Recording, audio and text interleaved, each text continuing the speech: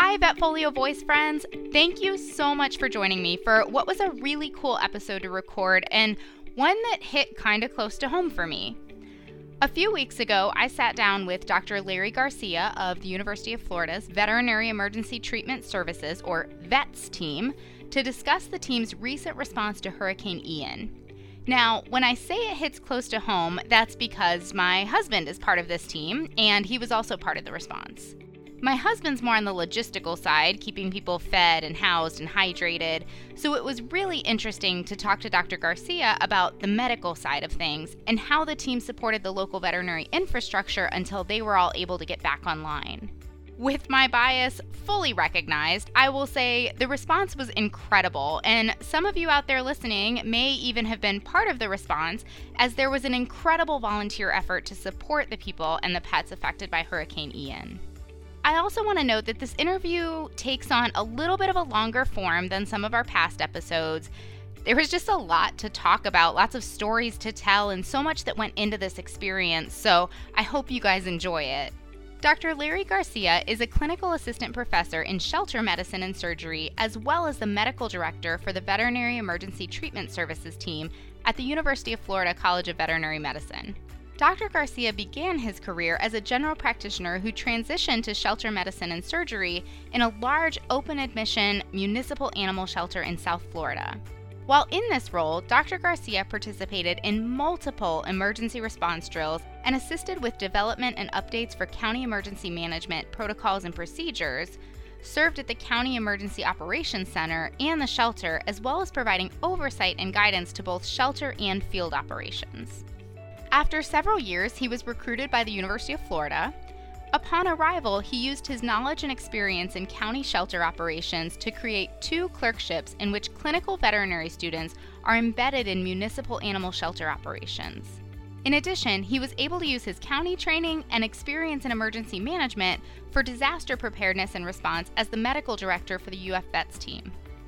In this role, Dr. Garcia develops medical protocols and procedures, oversees medical equipment and pharmaceutical inventory, and provides team leadership and training. He's provided support to and instruction in the awareness and operations level animal technical rescue courses offered to veterinary students, veterinarians, and first responders. Additionally, he assists with online graduate level disaster response courses. He collaborates with the Florida Department of Agriculture and Consumer Services, Florida State Agricultural Response Teams, and the Florida Veterinary Medical Association on large-scale disaster response drills and disaster response deployments. As you can see, he's got a wealth of knowledge and experience in disaster response and was a huge reason why this response to Hurricane Ian was so successful. So I hope you enjoy our talk. Well, for this episode, I'm once again joined by Dr. Larry Garcia. We had you on, was it a year ago that we did the disaster response podcast? Something like that. I think it was within the last year. Goodness, time flies when you're having fun. Well, thank you for joining me, medical director of the UF Veterinary Emergency Treatment Services program, which with my husband, you doing the medical side, him doing the logistical side, you guys make a good match. And you recently had an experience responding to Hurricane Ian that came through Florida back in September. And we're here to talk about that because, I mean, it's really unique what you guys do. So can you just kind of give us an overview of how that initial experience went? We knew the hurricane was coming. At what point did you know that you were going to go and respond? Well, interestingly, before the event even occurs, we are on phone calls with the State Department of Agriculture and Consumer Services and the State Agricultural Response Team. And so we're on daily calls, multiple daily calls in some cases. We actually partner with the FEMA and IFAS. And so we're all in communication, kind of anticipating and planning and preparing. So generally, a week before we even deploy, I'm off in deep into communications and kind of understanding what the weather looks like and what kind of things are coming. And in this case, of course, we were anticipating going to Tampa. And we were anticipating kind of a different event because it's so heavily populated. And so, of course, many individuals did evacuate from the Tampa area in anticipation of a direct hit there. And so that's one of the interesting things is kind of you really start paying attention to the weather. I have no meteorology background, but But you have been on the Weather Channel. I have. And that was quite an experience. But it's interesting because I never paid attention to weather before, really. Like for me, I grew up in Florida. So it's like, unless it's a 3, I'm like, Right. whatever, it's nap time. And it's interesting how the table has turned. I was actually talking to somebody and a student said, wow, you're really knowledgeable about the weather. And one of the technicians was like, well, it impacts his life. That and makes sense. and it was funny. I was talking to my wife about it, and she's like, because she's very weather sensitive because her sister's a meteorologist. You got to watch everything and this and that. So, like in the lead up, we're like looking at where are the potential places of hit, what kind of things are going on. In this case, in particular, you've got several rivers in that area that were impacted that were at flood stage. And so as things kind of the tide started to turn, we started to see that the hurricane was making sort of an approach towards the Fort Myers area, really Naples, Fort Myers, up towards Sarasota. It's sort of the game changed a little bit in trying to see what kind of resources are in the area because that's part of our plan. We know where the hit's going to be, and then where can we set up an incident command post? And that's a place where our sort of incident managers are. So for everything related to animal issues, we have sort of a command center. And that's where all that information is exchanged, where requests are made and things like that when somebody needs help with an animal. And so it's kind of a big lead up. We get closer and closer to after the storm hits. Takes a couple days really for search and rescue to get in there, for roads to be made safe and to really assess what the damage is and what the needs are. And so within like 24 hours of impact, that's when we start having the conversations of so far, these are the things that we're hearing. The requests start coming in, and sometimes we get a request to support a shelter. In this case, that was the initial plan. The initial plan is we were going to help the Lee County shelter. They requested assistance, and basically they were going to be an intake shelter following search and rescue. So as all the search and rescue teams were going out to Sanibel, Captiva, and Pine Island, they were then going to bring in any stray animals that they found to the shelter that could be evaluated and kept safe. And what had actually changed, because these are ever-changing events, was that some of the FEMA veterinary volunteers were able to support the shelter. There wasn't as large of a need as they thought for search and rescue in their area. And so what they decided to do was to position us in a central place in Fort Myers. Anybody in Fort Myers area could get to us easily, and even from some of the surrounding areas because we were so centrally located. That decision literally was made the morning as we were departing for Fort Myers. And so this is the thing with these events. Things are ever changing, you're ever adapting to try to, anticipate what the need is. So one of the challenges is they want to get you on the road, they want to get you there, but they have to give you enough information to determine what you take because Sure. it could be 7 days before I can get any more supplies, any more equipment, any more whatever I might need. So this was a field hospital situation then. Yes, yeah. In this case, we were asked to set up a field hospital. And so we bring specific equipment such that we can set up exam spaces and so that we can set up areas where we can sort of have sort of a waiting area, sort of an intake area. And so this way we kind of have a way to process people because we generally don't have infrastructure. We have a paper-based record system. And it truly is a mishmash. So we have a 42-foot surgical unit that serves, it has cage space, it has anesthesia equipment. And so basically that serves as sort of our hospital. In addition to that, we set up some fairly large tents. They're about 16 foot by 20 foot tents that collapse down into sort of kind of a accordion format that we can air condition. And so we can get a couple exam spaces in there. And then one of the nice things about our multiple trailers that we carry with us, they're cargo trailers, but they're all air conditioned. And so with these units, we can actually convert them into exam spaces. And so basically we're very heavily dependent on generators in most cases because we're going into a place that generally has no running water, no power. And so it's sort of working through those steps to kind of, make sense of things. And so as I'm working through that and making those plans, I have to work on, do we have security? Do we have, because we have drugs with us, we have controlled drugs with us. And then I have a team of individuals that I'm taking into a disaster zone. And so there's a lot going on in those areas and it can be very chaotic. And so like I have to make sure there's security. And then, some of the things to look into is, do I need to bring something that will suffice as a bathroom type setup, or are there facilities there that are usable?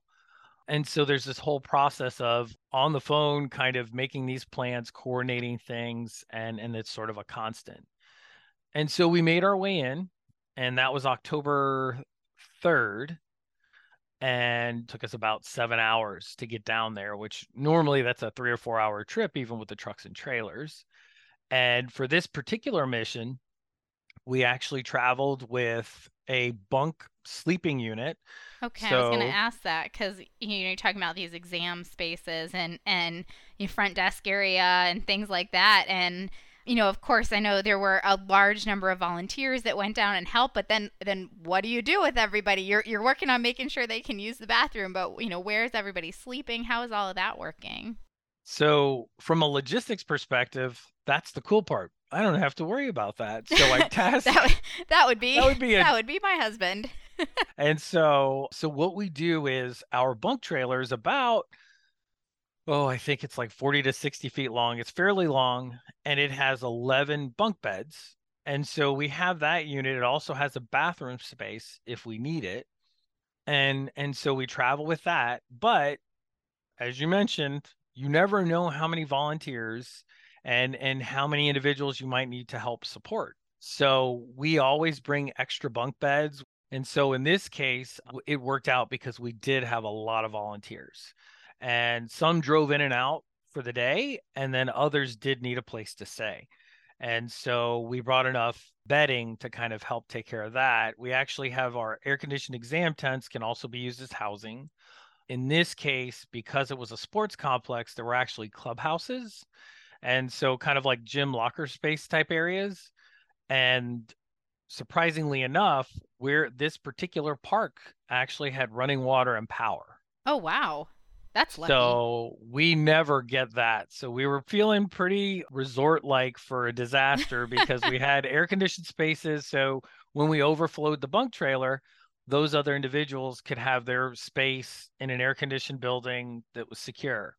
So the other side of that, when we talk about the volunteers and all the people, is one of the other pieces of equipment that's very important is we have a separate trailer that's basically our chuck wagon. It's our kitchen trailer.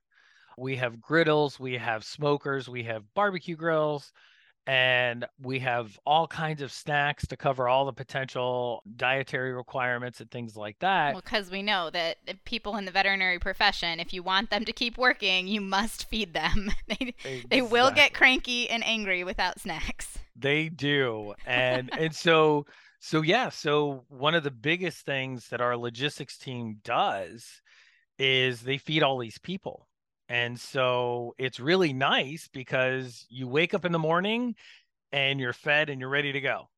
And then lunchtime, you break away, have a little meal, come back. And then, at dinner, when everybody's absolutely wiped out, dinner's ready. For us, our 12-hour day is kind of concentrated during daylight. For our logistics team, they're doing a 14, 16-hour day because they're getting up before everybody to get everything ready. They have to manage getting us diesel into all of our generators because that's how we operate is we're running off of generators. And we have a lot of equipment running and air conditioners running and things like that. So you generally, they're fueling generators as a routine. That's at least an hour of their day every day.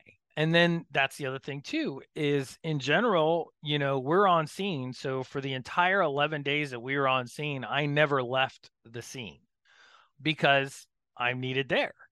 And so our logistics team, sometimes you need ice, sometimes you need particular medical equipment, pharmaceuticals. So oftentimes throughout the day, I'm sending them out to go find things. So the logistics team is truly the lifeblood because like they're always on top of all the things that need to be done. And it's interesting because, one of the things that you imagine is so when we deploy, it's 5 trucks and trailers, 14 people. And that's just the core team. And so we're huge. But the thing is you need that because if I've got to go out and find medical supplies and find medications and things like that, I'm not able to do my job and I'm not able to fill the Well, and need. God forbid it's like an emergent situation. I think I recall a story of the Irma response of like having a police escort through the Keys so he could go get insulin, to treat a diabetic animal or something along those lines.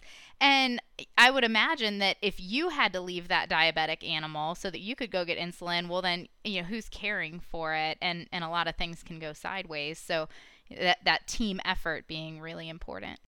It is, it's huge. And so one of the interesting things that's a little different about how the Keys were compared to an area like Fort Myers and Sanibel and those areas there is that you bring up a good point. So in the Keys, it was completely locked down because they could lock down all the roads.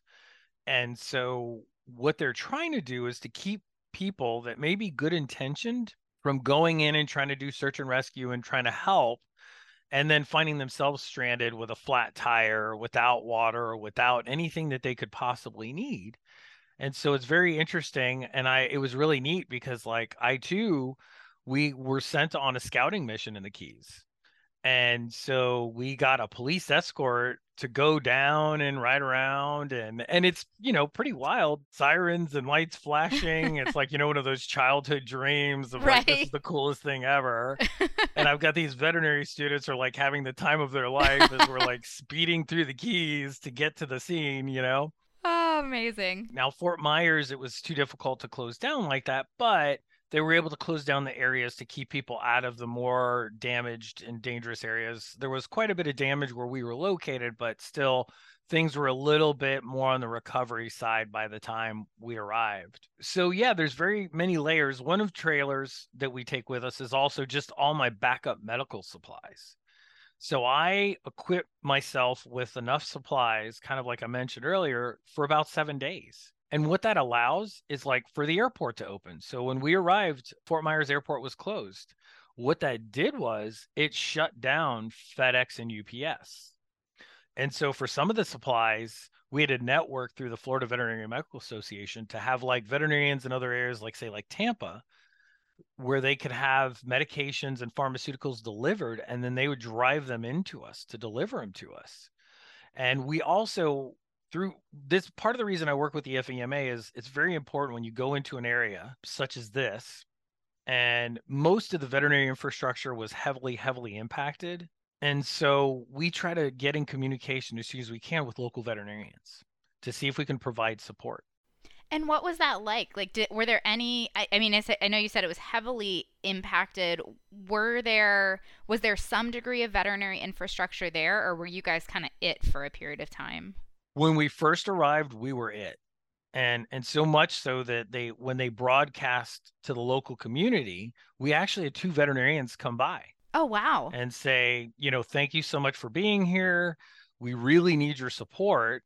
And what can we give you? What can we bring you? What kind of help can we provide? It was the same thing with the animal shelter. The Lee County shelter was ready to give us whatever we needed to get things going, to keep things functioning because they had their hands full with their animals in the shelter as well as animals coming in. And so yeah, so one of the first things I do is I try to make communication right away. Actually, in both cases, they found me before I found them. But Saved you a little layer of work there. yeah. And it's great because like there were a couple things that we ran out of. And so I hop on the phone and I'm like, hey, do you have this? Can you bring this and whatever?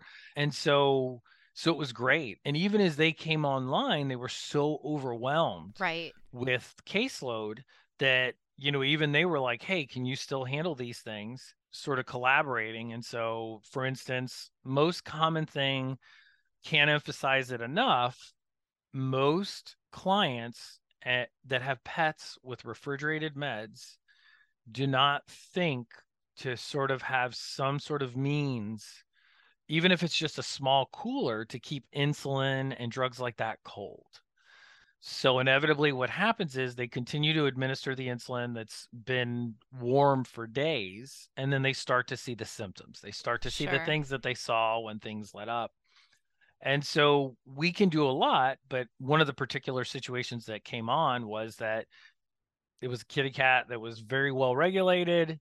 Now it was having problems. The practice was doing basic care, but they had people in the building that could monitor the cat.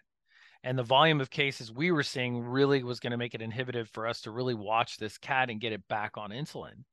So it worked out perfectly. I was able to say, hey, can I send you this? Send me the things that are, out of your scope, and then we'll send you these types of things that you can hospitalize and monitor. And so were you kind of functioning more as like an urgent care type of a facility where it was kind of like the treat and street model, or what kind of cases were you seeing? Were you hospitalizing some patients? We try to be the treat and street model because we really don't have all the nice bells and whistles that you would normally have in a practice. But we did hospitalize a few.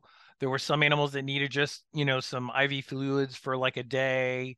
We did have some pretty sick ones. And unfortunately, when the infrastructure did come back on, because the people have lost their house, lost their car, lost everything, they just didn't have the financial resources to hospitalize. And so we actually had one dog that was coming in and having IV fluids run daily for almost 6, 7 days. Oh, wow. What was wrong with him? He got into some toxic substances, Oh, no. but with the daily fluids and just minimal care, and we have some injectable medications and things like that, so we are able to kind of support him, and so we were able to do really good for this dog, and this dog did really well. Oh, And it was an good. older dog. It was like an 18-year-old Oh my English gosh. bulldog. And wait, did you say an 18-year-old English Yeah. bulldog? I didn't know they got that old. Yeah, I didn't either. These owners must have taken spectacular care of him. Exactly. And it's not uncommon in cases like this for, you know, sometimes there's a toxic substance that's floated into the yard Sure. that somebody might not know about. And so much of what we saw were animals that were injured in debris, animals that maybe were locked in the house for several days where they normally hadn't been because the fence is torn down and things like that. And, saltwater intoxication because, floodwaters, there were so many floodwaters. And, even in the areas more inland, it was still at least somewhat brackish because, all that water came in. So were those presenting like a cerebral edema kind of case or Some were kind of neurologic, some were more like vomiting, diarrhea kind of thing. okay. And we were lucky because in our collaboration with the FEMA, there was an organization brought us their lab equipment. So we were able to perform some basic lab procedures to kind of evaluate things. Okay.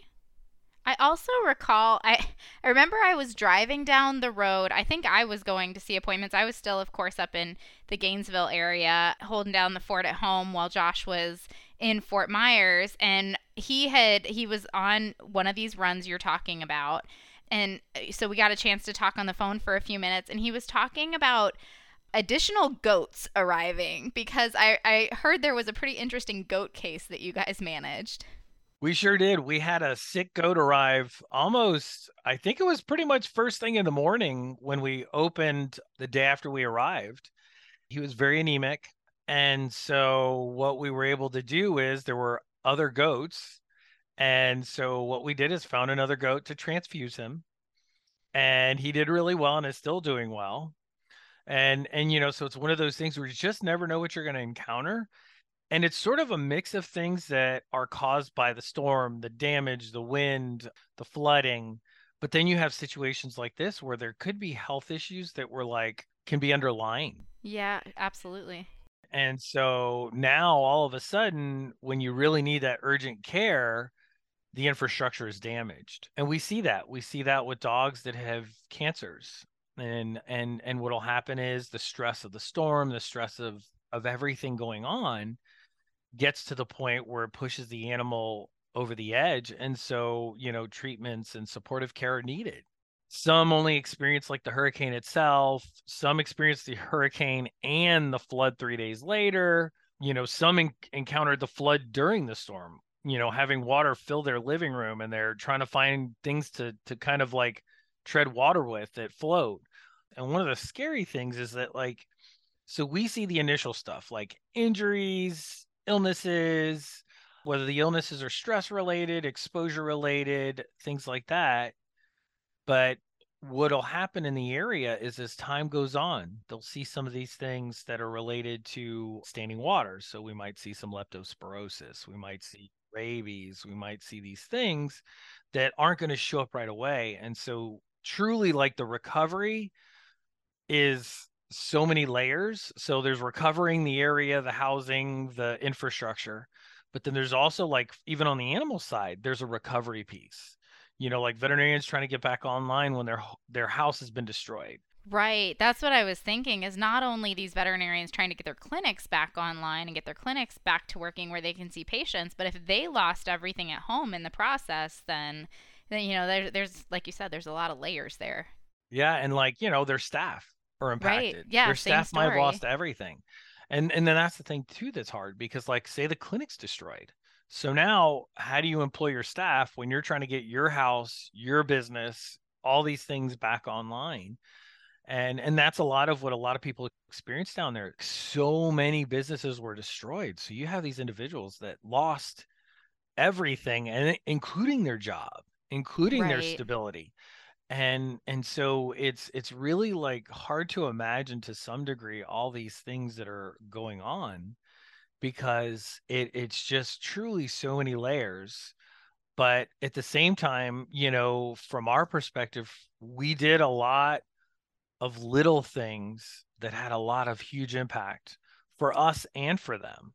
I mean, you can't help but feel their pain as they're talking about these things they experienced. And there was the one couple that, they lost everything and they're staying with friends. Well, they went back to check on the house, and there were these two loose dogs. So they caught the dogs and took them with them because they wanted to make sure that they were fed and cared for. And that's one of the things why it's important to have a team like us, and who better than a college of veterinary medicine to support that, because there is a huge need. And, like, so many hurricanes like Katrina, you know, there were so many people that didn't evacuate because their animals couldn't come with them. And one of the things I've noticed, actually, sort of in this media frenzy, is that I thought it was common knowledge that so many states have started, especially coastal states in the Southeast, on the Gulf, really on the Atlantic coast as well, set up pet friendly shelters. Right. Are you finding that's not common knowledge? It's not. Oh, spread the word, everybody. Yeah, You can take your pets because with you. Get out of there. and that's the thing, because people don't know, they just throw the animal in the car. Well, the thing is, everybody should have a plan. And that plan should include, if something's coming, extra medications, extra food, extra water, things like that, and a crate, some kind of housing unit, because you might find yourself in a hotel room. You might find yourself Sure. in a shelter. This way you can keep your pet safe and keep your pet with you, because that's the goal. And so these are things that are so important, because, I mean, there were people, Fort Myers Beach, there was an individual who had two pet pigs. And unfortunately, there really wasn't a good mechanism, and they're fairly large animals in her case. And so she wouldn't leave. She was kind of living in a deteriorated structure that was damaged, but she didn't want to leave the pigs behind, and understandably so. And so we're moving more in the animal emergency world to really helping counties understand, and emergency management understand, like, this needs to be considered. Right. If you want people to evacuate and stay safe, then we have to make sure that we're providing safety and shelter for the animals as well. Because, I mean, I can relate to that. I wouldn't leave and just, leave Wrigley at home and say, good luck, buddy. So I can completely empathize with where these people are coming from. So it's good that in the aftermath, that word is starting to get out of, if we want to keep people safe and we want people to leave when we say evacuate, then we have to make sure that the pets are included and that there's infrastructure there for them as well. What are they with pigs though? How are we going to house pigs? Well, see, that's the other side of it, where the county, as part of their annual planning, They need to look at the demographic of their county and what kind of animals and how much is livestock, how much is this, that, or the other, because you have to anticipate the need. What would wind up happening in this case is you could create kind of a square pen of sorts with cattle gates and things like that. But it, makes for an interesting challenge to try to sort that out. And that's kind of the other side of some of the things that I'm doing while I'm on deployment is I'm in communication with the agricultural response team, and I'm like, hey, I got this call about this pig, and what can we provide? Is there somebody that can bring stuff to her, or is there some way that we can get supplies to her at a shelter? Sometimes it's sort of, you have to be very creative because it's not an everyday occurrence. It's not going to be a need every time, but at any given time, there's hundreds of trucks hauling, cattle or these large trailers that are hauling horses. And unfortunately, accidents happen. And so that's why it's so important, for counties to do annual disaster exercises and really look at their plan. And same thing from a veterinary perspective. I didn't really know who I would contact if I needed something as a veterinary practitioner until I started getting emergency management training. Okay. So FEMA offers all these free trainings, but until I did those, when I worked for a county shelter and I actually had emergency management duties, they put me through all these trainings. And suddenly I realized, wow, this is amazing. Like, I didn't even know I could ask for this help. But even today, as a veterinary practitioner, everybody I talk to, I recommend that they reach out to their emergency management office and find out who their animal contacts are. For the most part, you're going to find that your local municipal animal shelter or animal control is going to be your first line of contact. And then, of course, the Florida Veterinary Medical Association is also connected to the state. So there's ways where those requests can be made through that as well. But it's one of those things that, as time goes on, it's really becoming more and more eye-opening how we're trying to get the message out to the FVMA and to the members and to veterinarians in the state that, like, hey, here's the things you should be doing before hurricane season. And here's, you got to have a sustainability plan. You have to have a plan in place for how you're going to continue business in the event of something like this. Do you have Sure. electronic records? Do you have a way to power that system? Or do you lose all records when everything goes down? Yeah, I was just thinking about that. I'm like, yeah, if there was no, I mean, mine's cloud based, so I could get it if there was cell phone service. But if it knocked out all that infrastructure, I think I would lose all my records. Exactly. And it's a challenge because, like, even us on deployment, like, there's times where the cell service is patchy. Right. So you don't have data service, but you can Oh make a phone yeah. call. It was days before I think Josh and I could talk to each other because we might get like some patchy here and there service, but it was knocked out. Ian's path was so kind of distinct that it wasn't so much like Irma. Irma is, we traveled south to Key West. There was not a tree branch untouched in the Oh state. no, we got hit up here in Gainesville, and that's still, I'll say, the scariest, like, one of the most scary experiences in my entire life. We had a tornado come through the backyard that ripped the top off of our oak tree and threw it down about 30 feet from our bedroom window, and it was terrifying. Yeah, that was a bad one. And I Yeah. mean, though Ian was rough, like, it Right. wasn't until we got into the area. And it's one of these strange things because it's so surreal. First off, nobody knows where we're going. And the first thing we notice is suddenly our lead vehicle pulls off and everybody's like, what's wrong? And he's like, I've lost GPS and I can't make a phone call to tell anybody. Oh no. And we have these like walkie-talkie radios, but sometimes they're not great because the battery dies and what have you. So we had to stop and do that. Luckily, there was somebody in the group that had GPS service, so we were able to get back on track. And then, of course, you see why, because now we're driving down the road and basically it's asphalt and water. Oh wow. And you're literally like, normally there's like a little ditch or whatever on the side of the road. No, there's no ditch. It's just road and Just water. water. And then the big, huge center median has trees, but those trees are in 3 or 4 feet of water. Wow. And so it was like water everywhere. And then at one point, there was a house off to the right next to like a bridge over the interstate. And you just sort of like look over and you're like, oh my gosh, that's a roof. And I don't see the house. Oh, wow.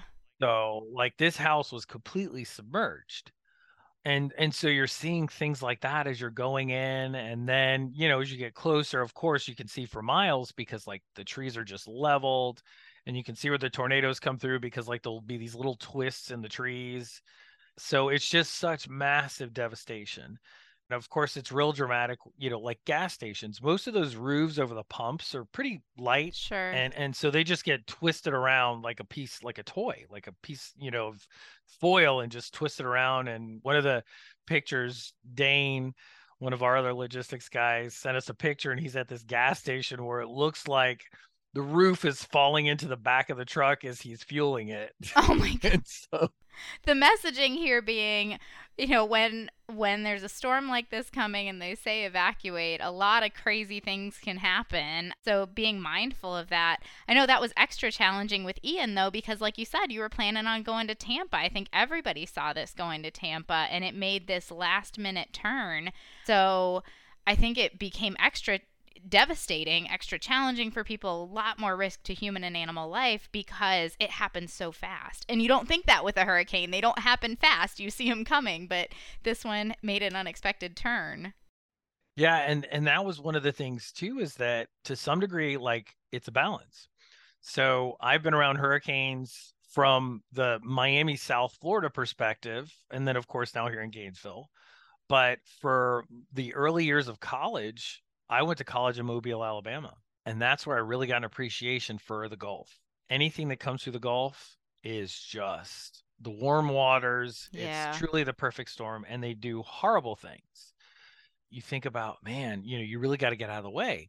The problem is timing is everything. Right. And I think that's something I've talked to several of the clients, and they were like, honestly, by the time they told us Mm-hmm. that this thing was coming, we were either going to get stuck in a flood on the road, or we're going to get injured on the road trying to get out. Right. And they haven't seen a storm situation like that since 2004. I would say, yeah, it's been And years. Charlie fit inside the eye of what was Ian. Oh my gosh. And the interesting comparison is that Charlie and Gene came through the state of Florida the same year, and Charlie followed Ian's path and Gene followed Nicole's path.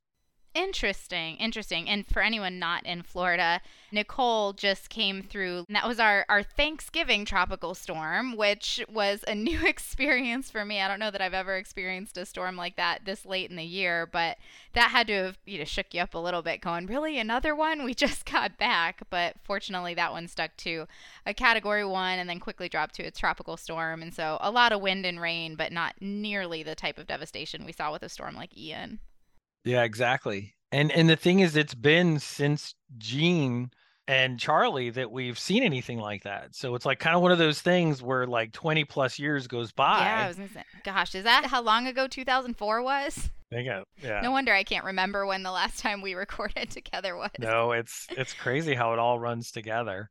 Well, I could sit here and talk to you for 2 more hours about this because the experience is fascinating, especially from the medical side. I heard about the logistics side, but not as much from the medical side, other than some of the cool stories like, yeah, we're just waiting on the goats to show up. But, kind of in the interest of time, let's talk about when you knew it was time to go. When did the water start to recede? The infrastructure came back online. You were starting to see things kind of stabilize. What cued you in to say, we came here and we did what we intended to do, and now it's time to turn it back over to the local veterinary infrastructure? So when we arrived and set up camp, and it was about 9 p.m. when the county put out the notification that we were available the next morning on Tuesday, basically what you see right away is an immense amount of cases. Like the first day was close to 40 cases. Holy smokes. How many veterinarians? That day was 3. Oh God, that's a lot of cases. And that's when I kind of started coordinating to try to get some volunteers, because I could see it was going to be intense. And luckily we have a state Certified Veterinary or Technician Association, as well as the FEMA. So they started working to get us volunteers. And so what we were able to do is to get enough help because the caseload just kept climbing. And I mean, these aren't just, oh, hey, can you look at this? Is it okay? Oh, yeah, sure, it's fine. These were like cases that took some time, had to get some history, had to make treatment plans, in some cases had to administer some treatments. So what happened was we started on Tuesday and we were consistently high caseloads every day. And then we kind of went through the weekend, and Sunday was a little bit of a slower day. I say slower, but it's still like 30 plus cases. Oh my goodness. And then what we saw as we went into the next week, the cases started dropping off. We started hearing that practices were open. And so that's one of the other cool things. So I sent my logistics team out to kind of check on these practices. Is there anything they need? Where are they at with things? Because we don't charge. And so we don't want to be competition. And so what we try to do is start sending out feelers to see what's the local community looking like. Are they able to do things? What we see is we know in the field that there's an issue with access to care. And so we started to see more of this transition away from true medical need to, well, maybe this is something that you need to be managed by your general practitioner because we're only here for temporary. And so that's kind of what we do is we sort of look at that. Once we know the local practices are online, I'm in communication with the veterinarians who sought out my contact information. And so I'm like, hey, look, this is what I'm thinking. What are you thinking? How are you doing with your caseloads? And so we're always kind of trying to work and make sure that we're providing support and not inhibiting and not, competing. And so with that, we kind of moved away from and started scaling down and preparing to depart for home. And pretty much everybody was in agreement, the local practitioners, the FEMA, that, it was time for us to scale down and move on. And so I would say that one interesting thing I would bring up, which has been looked at in other places, is one of our team members, as you know, adopted a kitten. There were a lot of kittens that were displaced, and we did a lot of kitten exams. Yes. I'm going to vaccinate that kitten later today. She'll be a lot nicer than she was for her first round of vaccines. Oh, I heard she was not real happy about it the first time. She was not. She had to get a lot of hugs. She got a lot of hugs. But what was interesting to see was, in my mind, I think about infectious disease and contamination with her, hanging around the whole time, being so young. Mm-hmm. But at the same time, it was really neat to see the human dynamic. So in the evenings, we kind of have sort of our living area. We have like the little camp folding chairs. And so what we do is we generally sit around in a circle, kind of discuss the day and the highlights and things like that. Just debrief, decompress. And one of the things that was great about this kitten is she was passed around to everybody. By the end of the trip, she was pretty much bulletproof because like she is unaffected by anything and perfectly happy to be held like a baby. But it was neat because the state of Mississippi did kind of a study where they took service dogs into the emergency operations center. And this is a place where people in some cases are having to live there with their family and stay in the building without leaving for days. And they brought in service dogs. And they were talking about how the whole dynamic in the room changed because people could pet animals and touch animals and spend time with animals. And so I witnessed the same with this little kitten and passing her around because, the day is hard. You're feeling the pain of these people and it's like a rush of emotions. Like it's like all the stages of grief and happiness all at once because like you feel like you wish you could do more or there's times where you feel like you didn't do enough and there's times where you're like this was amazing. I can't believe this silly little thing just telling them that the animal's okay like just was like giving them $1 million. And I mean, don't get me wrong, it is exhausting. And I probably slept for 2 days after we returned. I'm surprised it was only 2 days. But it is one of those things where it's a lot. And I mean, it's just, you look at the devastation that these people experienced and like their whole lives are just changed permanently in a period of, 24 hours, right? So it's one of those things that's just kind of mind-boggling.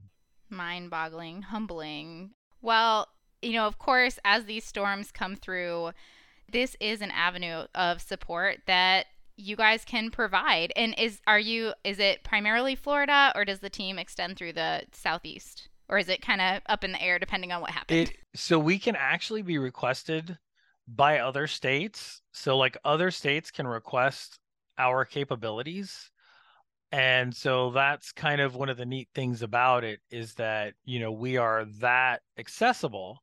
But there again, right, it's a matter of knowing what the need is. And what you're going to find is there's a lot of veterinary colleges that have some form of response team. Texas A&M has a response team as well. They tend to stick more towards Texas and California area. And it's mostly because they have, like us, they have a very well-developed team and a well-developed cache of equipment. UC Davis is one of the schools that's trying to get something up and running, because clearly with fires and things like that. But it's very interesting because the funding for these types of things is not always there. And so it's hard to kind of prepare and be at the ready because the cost of things. And, it's interesting, like looking at my medical cache, it's very limited. But when you tell people how much that limited supply costs, it's pretty eye-popping. Because you're like, you paid that much? Oh, yeah. As somebody who works out of her SUV, yeah, sometimes I look at it and I'm like, this doesn't look like that much stuff, but there's a good bit of, value riding around here. Exactly. And so it's amazing. But we did get to try some other things out too. Like this was the first time that we actually had to request more supplies. Okay. And it worked out perfectly, where what we did midway through the deployment, we had some individuals that came down from the college that needed to go back. And so what they did was we had some coming in and those going back. So as those came in, they brought vehicles with them, and then they were able to go back. And so the ones coming in were able to bring us some additional supplies and medications and things like that. Okay. So we were able to try that out. And then even further, something that's always been discussed, but we've never had to do, some of those medications we ran out of. And so what we were able to do was midway through the second week, I was able to get some supplies overnighted. Okay. And so we were able to test that out, and that worked really well. And so there's all these different parts and pieces that you just don't think about. And there's so many layers of like the requests. One of the things that we always try to do is bring a large animal clinician with us, because there's oftentimes something like, hey, can you just look at this cow? Or like, can you just look at this horse? Like, I don't know that it needs anything medical, or tell me if I need to take it somewhere. And so this time we didn't have a large animal clinician with us. But that's the thing, is you have organizations that would love to support sending pharmaceuticals, sending veterinarians, sending whatever. And so it's amazing sort of the resources that come out of these things and the donations, right? So of course, our team's gotten a ton of donations to kind of help support the efforts and get us through so that we can continue on and keep doing the work that we do. And you can hear your passion come through, the excitement, of course, in context with the devastation, but that you were able to go through and help so many people and provide such a valuable service. And I love that we're here talking again, because we talked about it a little bit last year. Irma had kind of gone through, we were a little bit distanced from that, but now having such a recent experience and everything really coming together, people working together in ways that we don't always see to create this hugely necessary, hugely important service to help people who lost everything. Like I said, I could sit here and talk to you about it for 2 more hours, and I want to hear all the stories of all the dogs that you saw. And I am happy I get to go see little kitten later this afternoon. She is bulletproof. I've met her once, and yes, you can hold her like a baby, and she's sassy though. Like she's still sassy. She is sassy. So, but thank you so much for coming on and for sharing all of the stories and all of the information. And hopefully this will help get the word out that when there is a disaster situation, there's resources out there that can be requested through various avenues, and kind of prompt people to find out what their emergency system is and how to go about that, so that they know, they're not abandoned. There's people out there who are ready and willing and happy to support them. Exactly. Thank you.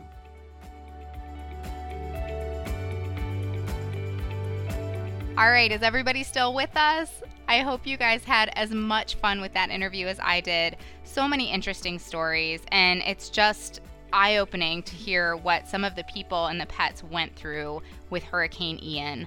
A huge thank you to Dr. Garcia for coming out and talking to me. Thank you to all of you for joining us. For more episodes like this, click on the Education tab on the Vetfolio website. As always, we'd love to hear your input on this talk, as well as ideas for topics you'd like to hear from us in the future. Feel free to reach out to me at dvm@vetfolio.com. You can also visit my Facebook page at Dr. Cassi DVM, and you can find me on LinkedIn. And remember, if one animal is better off because of you today, it's a great day.